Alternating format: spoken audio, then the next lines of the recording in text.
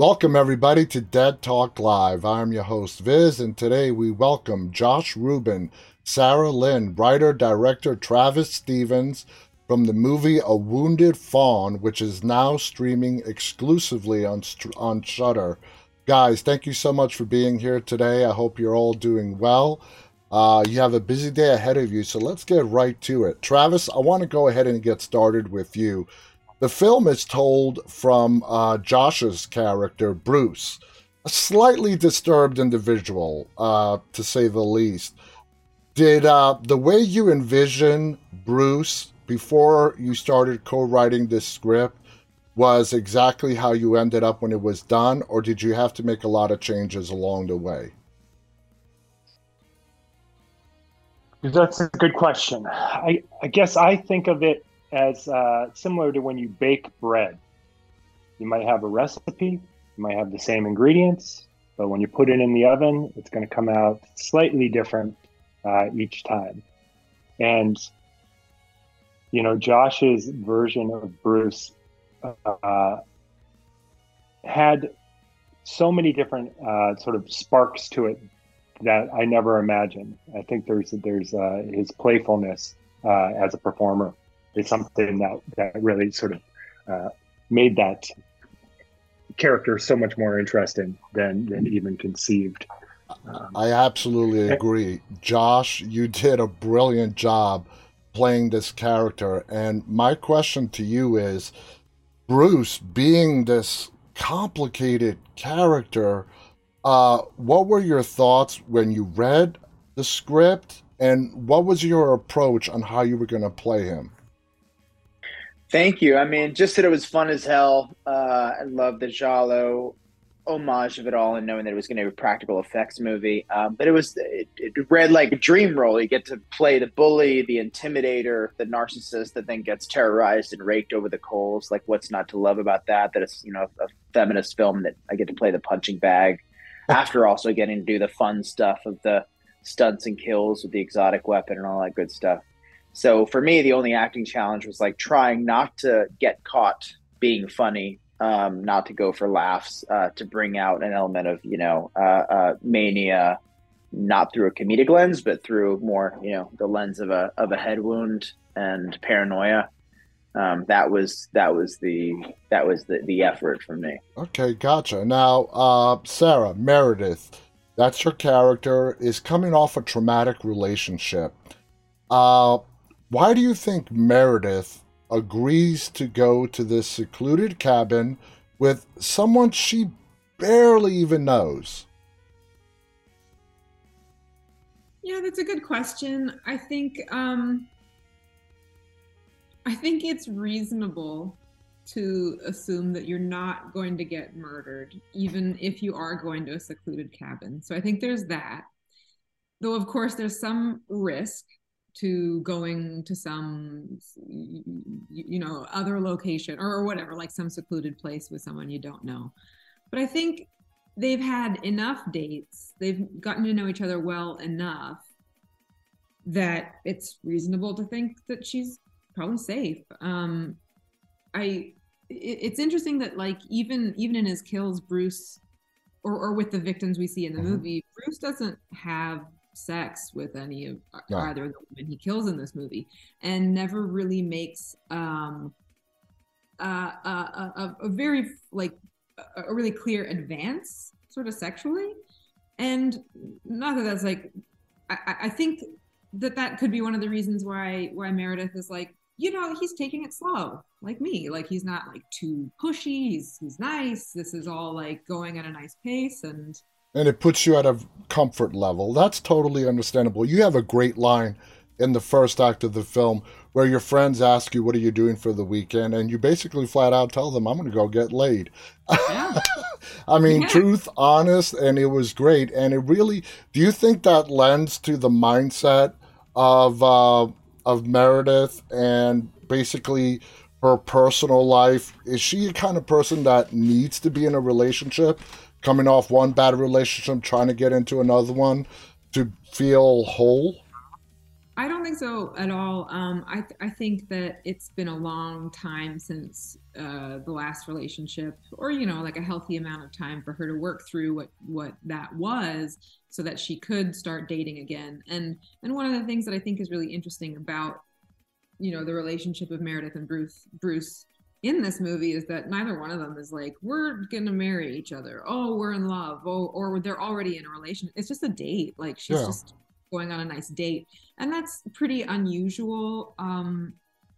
In a lot of movies, you usually sort of like, it's like the big love, or it's like a capital R relationship. So absolutely, she's just like, yeah, looking to have some fun.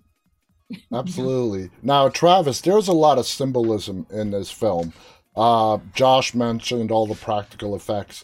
Tell us what those figures that we see that are obviously in Bruce's head, what do they mean? Do they have a specific meaning, or do you want to leave it up to the viewers to interpret their own meaning? Well, I don't want to handicap this podcast, but yeah, I think we should probably let the people sort of experience the film and come to their own conclusions on that. Okay, okay, that's fair. Now, Josh, Bruce states that he never intends or starts off to harm women, but he succumbs to the voices in his head, to which he has even given its own identity. It's a person to him that lives inside his head. Is he telling the truth when he says that he never intends to harm any women when he first meets them? I mean, would a tarantula tell a cricket, like, you're totally cool to walk by my little trap door of leaves? No. No. Sorry, I'm not a scientist. But I love Planet Earth. Oh no, it's all a lie. It's all part of his narcissistic narrative. Like many of the narcissistic characters, I think, in my life and all our lives, who don't murder, they do lie ad infinitum, and much of their lives are lies. There's nothing worse than the exposing of the vulnerable self, which is what's so extravagant about Act 2 of this, is you get to see the ultimate narcissist, regardless of the murderer of it all, expose their rawest nerve, and be chased and terrorized before even his own demise. That's the worst of it. No, everything is a veneer. And that was so fun about playing this part. Before we even meet the Furies, you're meeting a character who's playing a mask. Bruce is masking what he really is from the get-go. Yeah. Now, it's very hard to put a label on Bruce. I'm talking about, is he a sociopath? Is he schizophrenic, etc.? What's your take on that aspect? I mean, I didn't get the whole psychopath, sociopath vibe from him. I think he's just somebody who's suffering from a very severe mental illness. Well, it's not for me to examine or diagnose, but I'd love to do one of those, whatever we all get on Vanity Fair as who we are, and talk to an actual forensic psychologist or psychiatrist and get their take, and have us all just kind of sit at the round table in our nice clothes and say, wow, that's so cool, I didn't think of that. It's just not for me to diagnose. I'm not nearly as educated, nor, I probably shouldn't say, as interested. I just knew that the challenge or the role was he's masked, he is faking it, he's the tarantula under the trap door, or under the camouflage, and he's containing all of it. Clearly a very, very angry person. I don't even think he's as remorseful as Dahmer, who tried to drown out the voices with alcohol. I think he's living a very angry life for what that observation is worth. And there's one line in the movie that it's not really a spoiler unless you have context, where you say, "This is this is the part I really enjoy." I think that those few words sort of give us a really deep insight into your character. Now, Sarah, during the final act, when Bruce is in, I mean, he's just full blown over the cliff in his own little world. Uh, Again, this movie leaves a lot up to viewer interpretation. But do you think Meredith is sort of leading him along this hallucination, whatever you want to call it, path he's on, or is she just sitting back and watching what is he doing? Um, it's a good question, and it definitely is up to interpretation. I think in my mind, I think like what's really happening or whatever is that is something quite straightforward, but through the brain trauma that Bruce has experienced and his like grandiose delusions, he's viewing it in this like very heightened and self-important way, when I think that really there's a woman there who he has not managed to completely destroy, who's Mm-hmm. like, hey, look what you did. Yeah. You did this. And so, in terms of like what the audience thinks is happening, that's up to, all of us to determine. But I think at least when I was playing Meredith, it was pretty simple. I don't think she Yeah. would have been aware necessarily of like, the deities involved in this delusion and all of that. And it will leave a lot of viewers asking themselves, what part does Meredith play throughout the entirety of that third act? I mean, it left me very intrigued.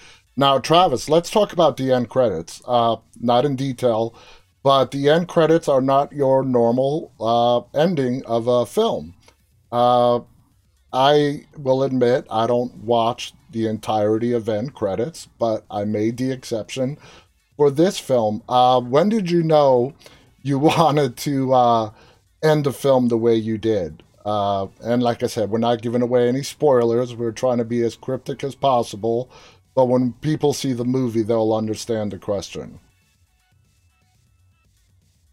Yeah, it's interesting. It has become clear to me this year that I don't pay attention to when I decide these things, because Sarah was like, "Oh, I think you decided that while you were working on the script," and I just have no recollection of when, but it definitely was something that by the time we were ready to film it,